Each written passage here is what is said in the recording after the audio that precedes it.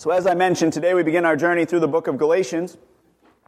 And there's a temptation when journeying into a new sermon series or any study of a book of the Bible, such as we are today, there's a temptation to either spend an inordinate amount of time discussing the cultural and historical context of the book, all while forgetting to address the actual content of the book, or to go to the other extreme and just ignore the historical and cultural context, to ignore the background, and to think that we can look at the book with a proper understanding without knowing the background in which it's written.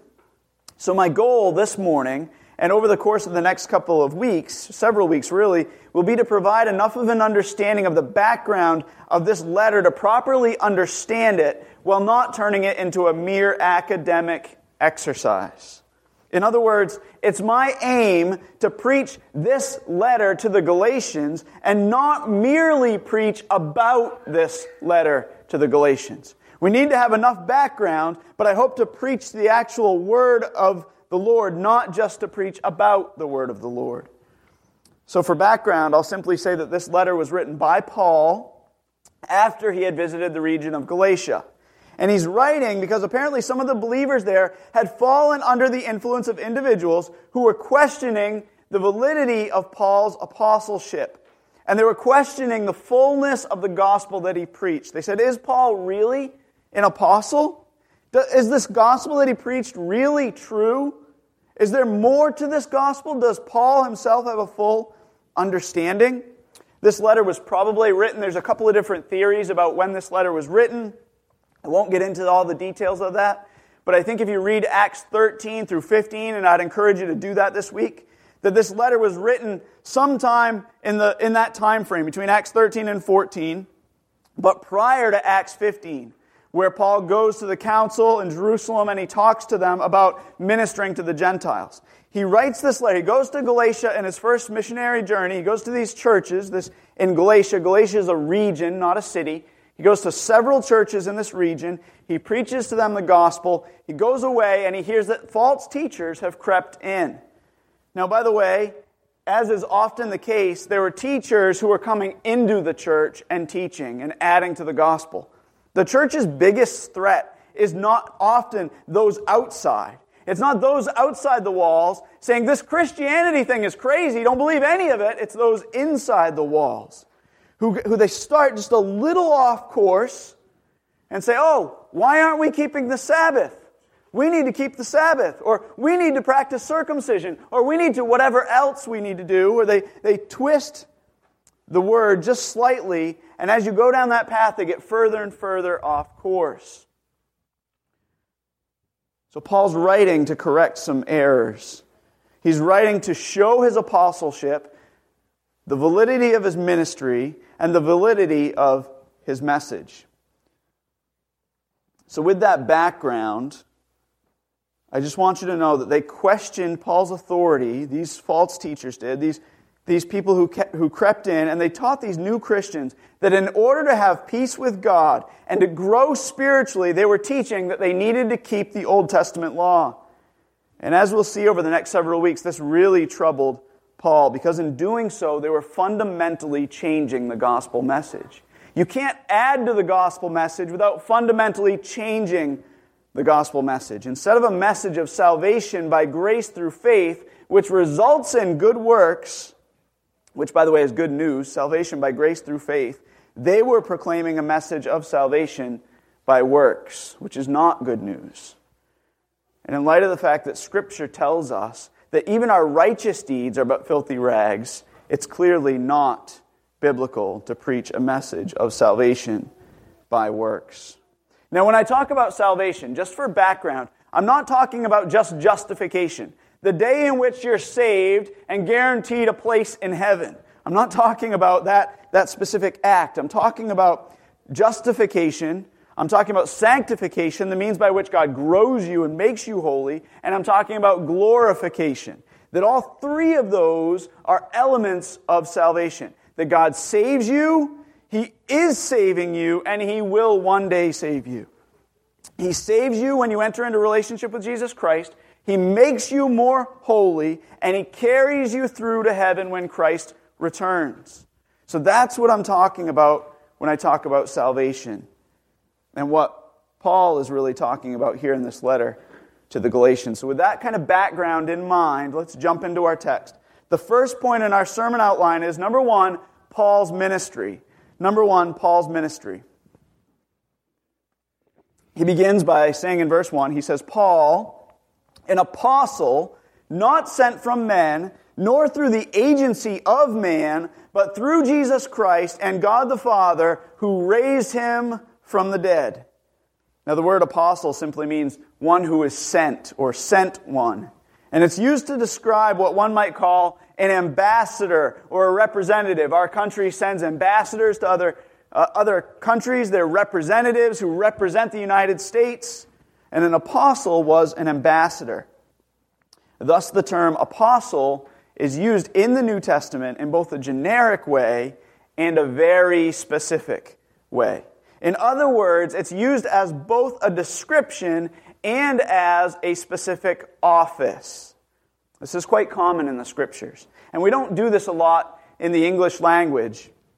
I tried to think of some specific examples, and we'll cover those. But in the New Testament, it's quite common. For example, the word diakonos is used to refer to both servants in the church, those who serve the church in a general sense, and those who served in an official capacity as deacons. So you can be a servant, but you can also be a deacon who's actually in that role officially.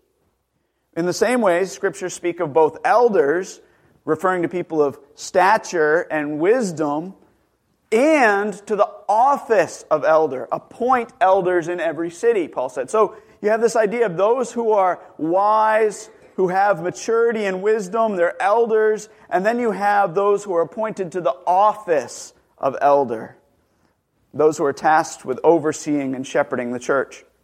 So a modern day example, as I tried to rack my brain and think of this, was that of a writer or a builder.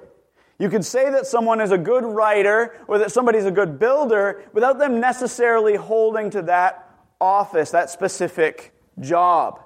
Somebody can have the ability to build things, they can be a good builder, but that doesn't mean that they have taken on that vocation. And I want to be careful here because I'm not just talking about the vocation of apostle. It's not like they did this just for money, but the point was you could be one who was sent in a generic sense, but you could also be one who was seen as, who was appointed as one of the sent ones, one of these specific apostles. So to clarify this point, we'll look at some Scripture. We see this specifically in the Scriptures. We see the term apostle used in the generic sense in Acts 14, verses 13 through 15. It says this, "The priest of Zeus, whose temple was just outside the city, brought oxen and garlands to the gates, and he wanted to offer sacrifice with the crowds." So the priest of Zeus comes, he wants to offer sacrifice. And it says, verse 14, "But when the apostles Barnabas and Paul heard of it, they tore their robes and rushed out into the crowd, saying, 'Men, why are you doing these things?'" So Paul, who's seen as an apostle, but also Barnabas here is seen as an apostle. He's one who was sent out. He's merely a sent one. It's used in that generic sense. Or in Romans 16:7, it says, "Greet Andronicus and Junius, my kinsmen and fellow prisoners, who are outstanding among the apostles," among those who are sent, who also were in Christ before me. Or in 2 Corinthians 8:23, it says, "As for Titus," Paul writes, "he is my partner and fellow worker among you. As for our brethren, they are messengers." The same word is there. They are apostles of the churches. A glory to Christ. They're a messenger. Or Philippians 2:25, Paul writes, "I thought it necessary to send you Epaphroditus, my brother and fellow worker and fellow soldier, who is also your messenger." He's your apostle and minister to my needs. So that's a generic way in which you can use the term apostle as one who is sent, one who is a messenger. But then we also see some specific instances, some cases where this term is used specifically to refer to an office, and referring to specifically those whom Jesus appointed himself, those whom Jesus sent out as representatives personally and commissioned them for ministry. So there were a group of individuals whom Jesus said, I'm sending you out and I am commissioning you for ministry. You are to be my specific representative. Luke 16:13 says, when day came, he, this is Jesus, called his disciples to him and chose 12 of them. He called all of his disciples. There were multitudes of them. He called them to him and he chose 12, whom he also named as apostles. He appointed them as apostles, sent ones, sent by Jesus. Acts 2, verses 42 through 43 says this, then, this is they, the early church, were continually devoting themselves to what? To the apostles' teaching. That is the 12. They were devoting themselves to the teaching of the ones that Jesus had set apart, the 12 specific apostles. And to fellowship, and to the breaking of bread, and to prayer. And everyone kept feeling a sense of awe, and many wonders and signs were taking place through the apostles, these specific men whom God had called, whom the Lord Jesus had called. Then Ephesians 2:19 through 20, he says, so then you are no longer strangers and aliens, but you are fellow citizens with the saints, and are of God's household, having been built on the foundation of the apostles. These are the specific apostles and the prophets, Christ Jesus himself being the cornerstone. So Paul, though not part of the original 12, was indeed appointed to the office of apostle by Christ himself. And you can read about this in Acts 9, when Paul is going to persecute Christians. He's on the road to Damascus. The Lord appeared to him and he said, Saul, Saul, why are you persecuting me? And Jesus sets him apart for ministry. And he tells Ananias, he says, this Saul, also known as Paul, right? That his name was Saul and Paul, that one was his Jewish name, one was his Greek name. He's a chosen instrument of mine. He says, this individual is a chosen instrument of mine to bear my name before the Gentiles and kings and the sons of Israel. And then Paul, in Acts 26, when he recounts his testimony, he says, at midday, O king, he's talking to the king, and he says, I saw a light from heaven, brighter than the sun. And I heard a voice, and it was God saying, why are you persecuting me? And I said, who are you? And the Lord said, I am Jesus whom you are persecuting. And he said, get up, go on your feet. For this purpose I have appeared to you, to appoint you as a minister and a witness, not only to the things which you have seen, but also to the things in which I will appear to you. That God spoke to Paul, called him out as an apostle, sent him out as one chosen to be an ambassador. So Paul was added to the 12. That's why in 1 Corinthians 15, he says, I delivered to you as of what was first importance, that Christ died for our sins according to the Scriptures, that he was buried, and that he was raised on the third day according to the Scriptures. He says, and he appeared to Cephas, that's Peter, then to the 12, and after that he appeared to more than 500 brethren at one time, most of whom remain until now, but some have fallen asleep. Then he appeared to James, then to all the apostles, and last of all, as to one untimely born, he appeared to me also. He says, he appeared to me. After all these, one who was untimely born, one who was made an apostle later on, he appeared to me, and he says, for I am the least of the apostles, not fit to be called an apostle, because I persecuted the church of God. I wanted to destroy the church of God. But then he says this, verse 10, but by the grace of God, I am what I am. God called Paul and set him apart as an apostle. So Paul was an apostle in both the general sense. He was an ambassador, one who was sent, and he was an apostle in the specific sense, and that he was chosen and appointed by Christ himself to do this task. That's why Paul goes on in verse 1 to say, he was an apostle, not sent from men, nor through the agency of man, but through Jesus Christ and God the Father who raised him from the dead. You know, we've prayed over people here before they've gone on mission trips, and we've sent them out. And in some sense, we could say they're apostles. They're sent ones. I remember praying over Julia, or praying over Morgan. I remember praying over the Mackewitzes before they moved to Florida, praying over them and sending them out, so to speak. But as we've sent them out, they're apostles, they're sent ones of the church in the generic sense. Paul says, I'm an apostle, but not sent by men, but sent by Christ himself. Not sent from men, nor through the agency of man, but through Jesus Christ and God the Father who raised Jesus from the dead. The point that Paul is making is that his ministry has authority. It has divine authority. Furthermore, look at the beginning of verse 2. He continues by saying, and all the brethren who are with me. So he says, Paul, one who is an apostle, chosen by God, and all the brethren who are with me. Paul's making the point that he's not alone as he writes this letter. Not only has he been appointed by God, but his ministry has also been recognized by other believers. Though his ministry is not from man, it is recognized among the brethren. That there's a group with him, and he says, I'm writing this, and they are with me in this. So having seen, number one, Paul's ministry, that he's an apostle, that he's writing with authority, that the validity of his ministry rests not on himself or on the church who sent him, but on Jesus Christ alone.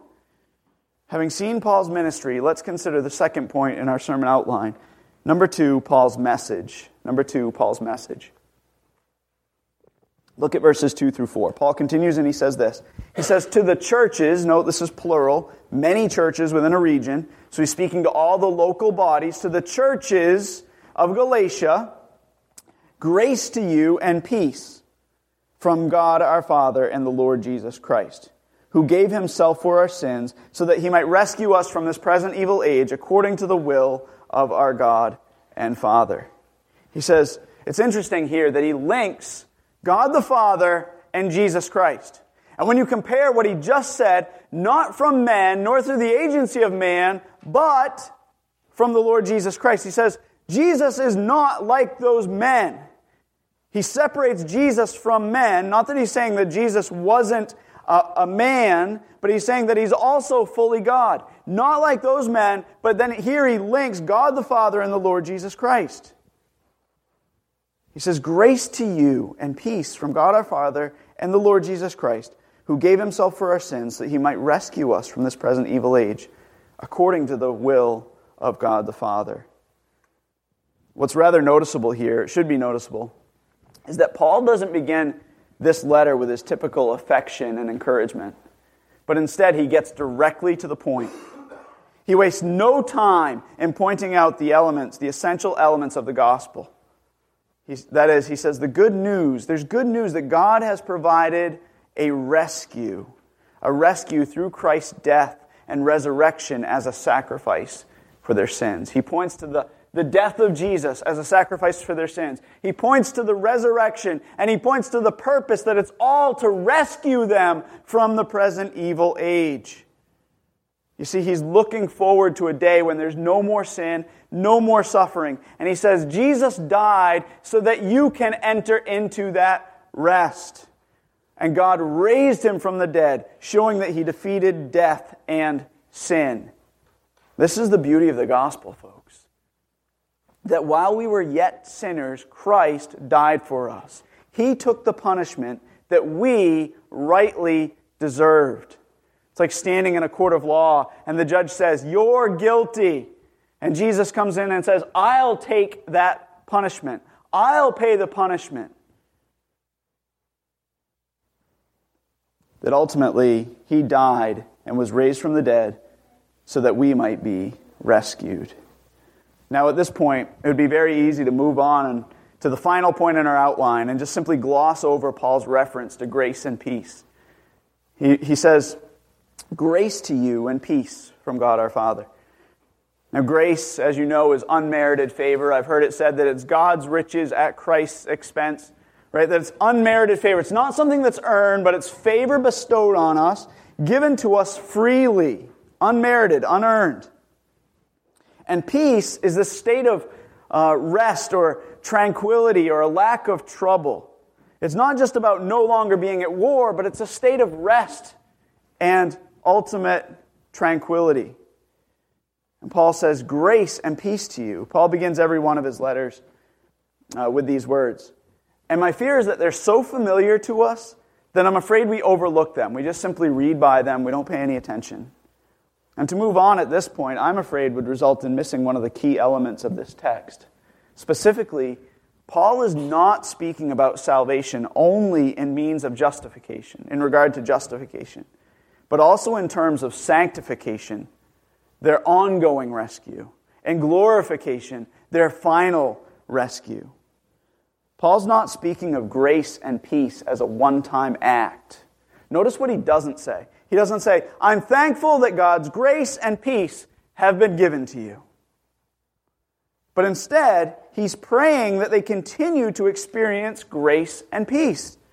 When he says, grace to you, he's saying the same thing that Peter says in both of his letters. He's talking about more grace coming, more grace, more peace coming their way.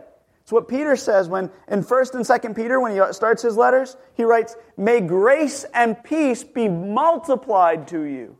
May you be ever increasing in grace, ever increasing in peace. He's saying, I pray that you experience God's grace, God's unmerited favor, and peace, rest that can only be found in Him, and that you do so continually. That's why he continues on in Galatians 3, later on in verses 1 through 3, and he says, you foolish Galatians, who has bewitched you, before whose eyes Jesus Christ was publicly portrayed as crucified? This is the only thing I want to find out from you. Did you receive the Spirit by works of the law or by hearing with faith? He says, how are you saved? By works of the law or by faith?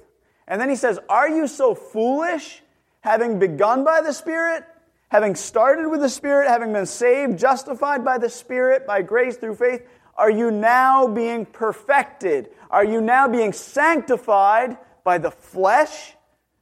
He says, if you were saved by grace, why do you think that you're somehow going to be sanctified or made holy by your works? You see, Paul's really addressing a major problem here, and that is, I think, a problem that many of us have in the church. I think there's a natural tendency to think, oh yeah, I'm saved by grace, but then I grow by pulling myself up by the bootstraps. And I've struggled with this in my own life. I've struggled to understand what is this relationship between God's grace and growth? Because God tells us to work out our salvation with fear and trembling. And yet He says any growth that we have comes from Him. See, Paul says this is all about grace. That this rescue is not a one-time rescue. It's an ongoing rescue. You're rescued once and you continue to be rescued. He says, are you so foolish to think that you were saved by grace and now you're going to continue to be saved by your own works? It's all about unmerited favor. I'd encourage you to read a book by Jerry Bridges called Sanctifying Grace. Wouldn't it be awful if I got up here and forgot the name of the book? It's by Jerry Bridges, Transforming Grace. It's called Transforming Grace. Scratch what I just said. I'd encourage you to read the book by Jerry Bridges, Transforming Grace. It's an awesome book. And it addresses this very issue. How we're saved by grace, but then we somehow think that somehow we need to earn God's favor day by day, and we need to work out our salvation in such a way that we're paying God back for the grace He's given us.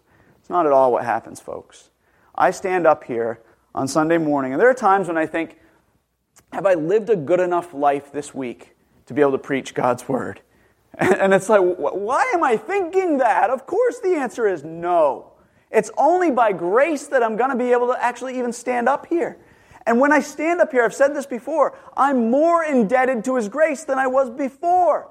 It's not like God was gracious to me and now I'm somehow going to pay Him back. God gave me 500 widgets of grace and I'm going to give Him 5 back by preaching a good message. It's that I need more grace to stand up here. I sit in that pew and I say, Lord, give me grace. I can't do this. Every Sunday morning I say, Lord, I can't do this today. I need your grace. I'm more indebted to Him every day. And that's the way we live. We become more and more and more indebted to Him. So Paul's addressing a false gospel. He's saying, not only were you rescued, but you are being rescued from sin. And it is by grace through faith. It's through God's giving of His grace and peace to you. Paul's message to the Galatians was that God would rescue them from this present evil age. He's pointing forward to heaven. He's saying there's coming a day when this present evil age will be done away. And we live in a already but not yet kind of world. where we have victory, but yet victory has yet to be fully realized. We live in a world where Christ has died for our sins. He has given us the victory in Him, and yet we wait for that victory to be fully realized when He returns. So it's an already, not yet situation. Paul says, God will rescue you ultimately and finally from this present evil age. To think that this rescue, to think of it in terms of a one-time event is damaging. The rescue refers to God's past, present, and future rescue, which includes rescue from the penalty of sin, rescue from the power of sin, and rescue from the presence of sin. You see how that works? We're saved from the penalty of sin. No longer does our sin get applied to our account. It's applied to Jesus' account.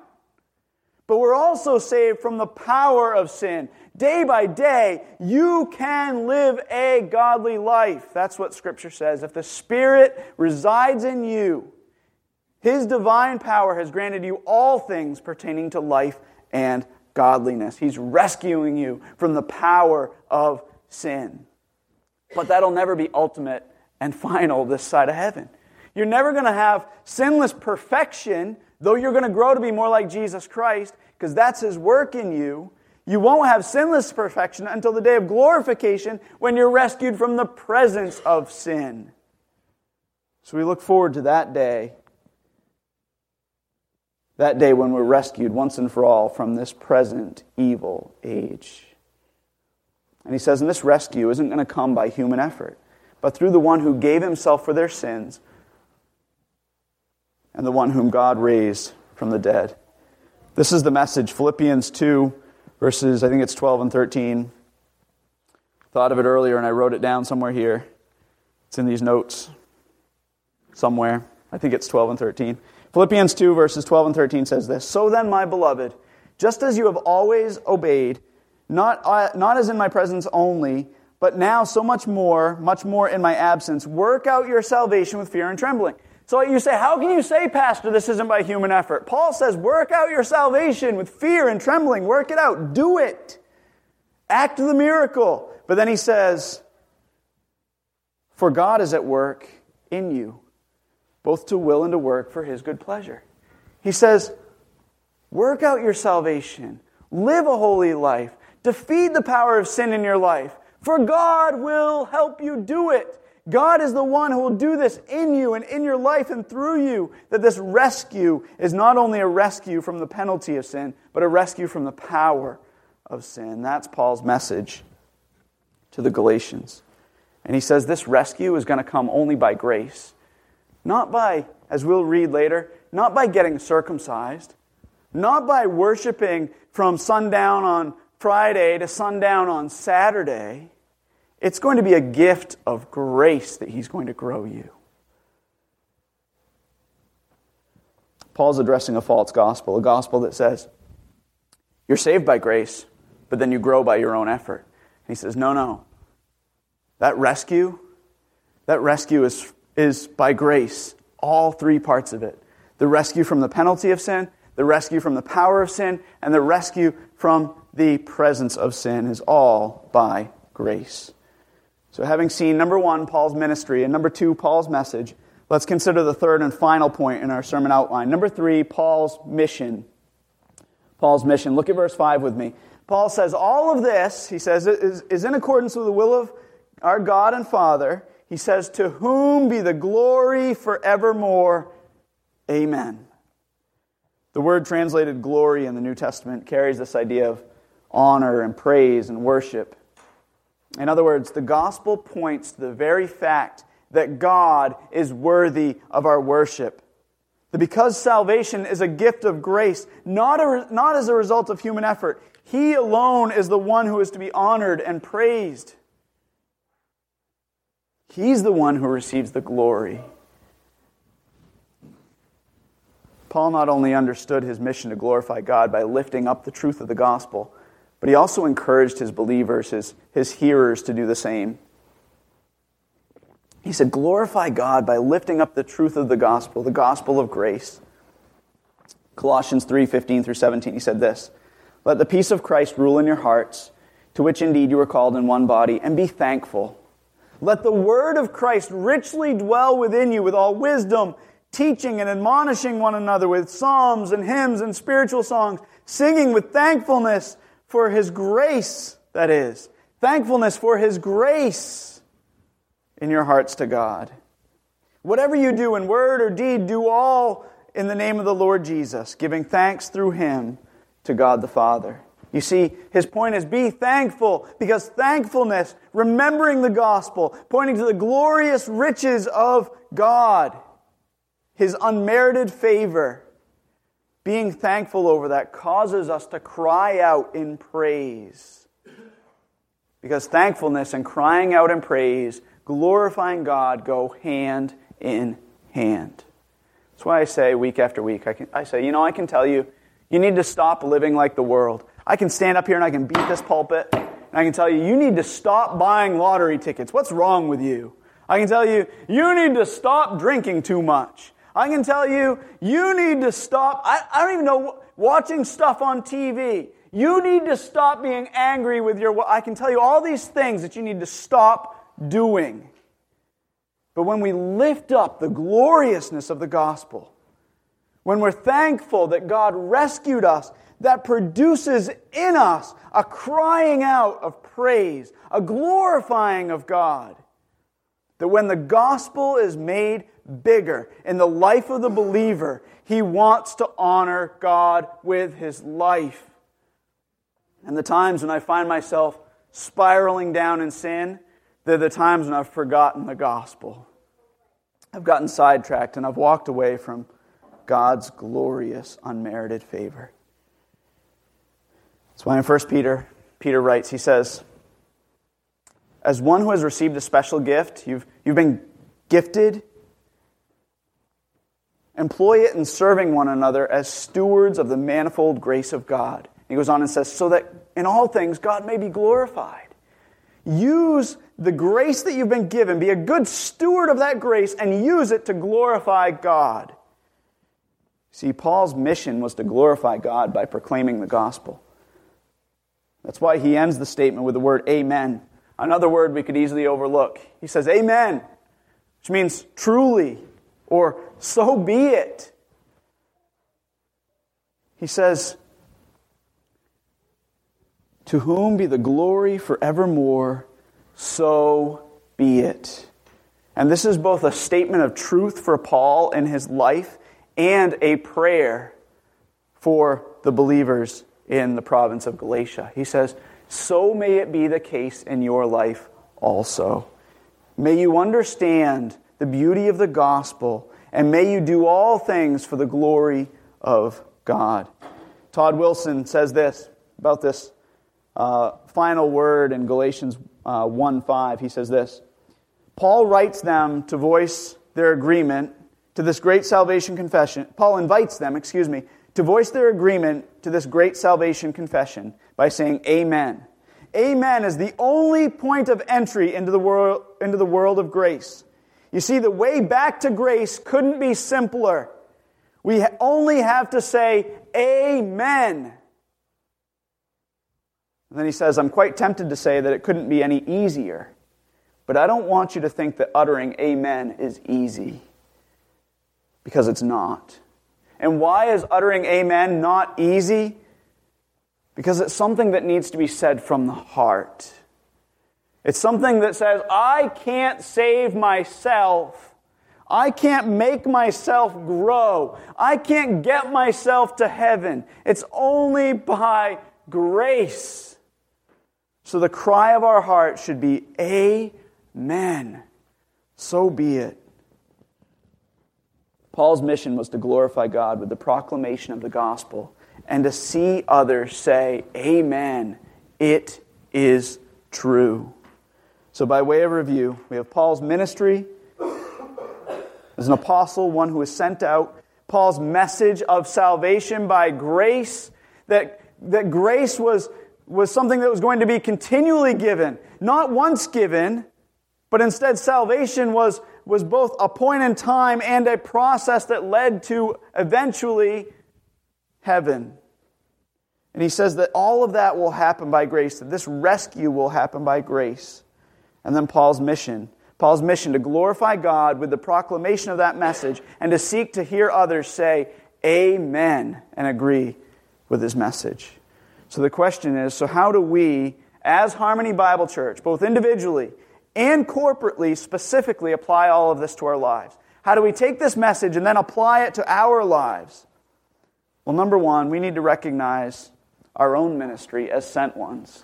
We're not apostles. There are no apostles today. That there were apostles that Christ chose, that was an office that existed in the New Testament, that Paul and the others were chosen specifically for that specific office by Jesus.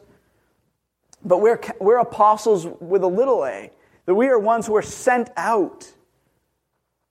That the Great Commission tells us to go into all the world, right? To baptize people, to make disciples, to share the gospel. That we need to recognize our ministry as sent ones, that we're appointed by God, and then also recognized by the church. That there's a place that the church holds in this too. That just as Paul was recognized by the brethren, that so also we should say, what are my gifts? How am I sent out? How can I serve? I want the church to help me understand this. The church plays a role in this. God appoints us. The church recognizes that appointment. So we need to recognize our ministry as ones who are sent out. This isn't just about bringing people here on Sunday morning to hear me preach. If it becomes that, I'm done. I can't live up to that pressure, right? To have you bring all your friends here so that I can tell them about Jesus. This is about us going out as individuals, living out our ministry as sent ones, appointed by God. Secondly, we need to proclaim our message. And our message is the same as Paul's. A message of grace, unmerited favor, a message of peace, a message of rest in Him, that rest can be found in Him. And what does this world desire? This world desires peace. They're tired. Desire rest. We should be saying rest can be found in Him, continually found in Him. So our message is a message of grace and peace, and our message is a message of rescue. Rescue from the penalty of sin, rescue from the power of sin, and rescue from the presence of sin. We need to proclaim that message just as Paul did. And then thirdly, we need to live out our mission. We need to live out our mission by glorifying God with our proclamation, just as Paul did. And we need to live out our mission by glorifying God in our response to the gospel. That's why 1 Corinthians 10:31 says, whether you eat or drink or whatever you do it all to the glory of God. We respond to the gospel and we glorify God in our proclamation and our living in light of the gospel. And the way we live in light of the gospel is by producing works in keeping with repentance. And you say, but Pastor, you said this is not about works.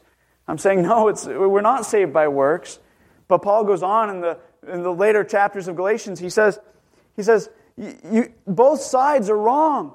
To say that somehow we're going to be saved by grace, but then we work out our salvation through our own human effort is wrong. But then to say we can just live however we want and do whatever we want and not glorify God is wrong. That God's grace and peace that He continually bestows on us should produce in us a harvest of righteousness. So we glorify God with our proclamation and in our response to the gospel. And then we say amen to the truth of the gospel day by day. Not just with our mouths, but with our hearts. And just like Paul, we should seek others to do the same. We should seek out others and say, this is my prayer, that you receive God's grace, that you receive God's peace, and that you do so continually. And ask them, do you agree? Will you say amen? Let's pray. Father God, thank you for today. Thank you for your grace and your mercy and your love. Thank you for your peace. God, I just pray that we would be mindful of the truth of the gospel. God, that we would recognize our ministry as sent ones, those who have been sent out into this world, appointed by you to proclaim your truth. God, help us to do that. Help us to proclaim your message of salvation, your message of rescue. God, that you have delivered us not only from the penalty of sin, but you are delivering us from the power of sin, and that you will one day deliver us once and for all from the presence of sin. God, help us to live out that mission, to glorify you with our proclamation, to glorify you with our lives, to seek to proclaim the truth of the gospel to others so that they too may say, Amen. For it's in Christ's name we pray. Amen.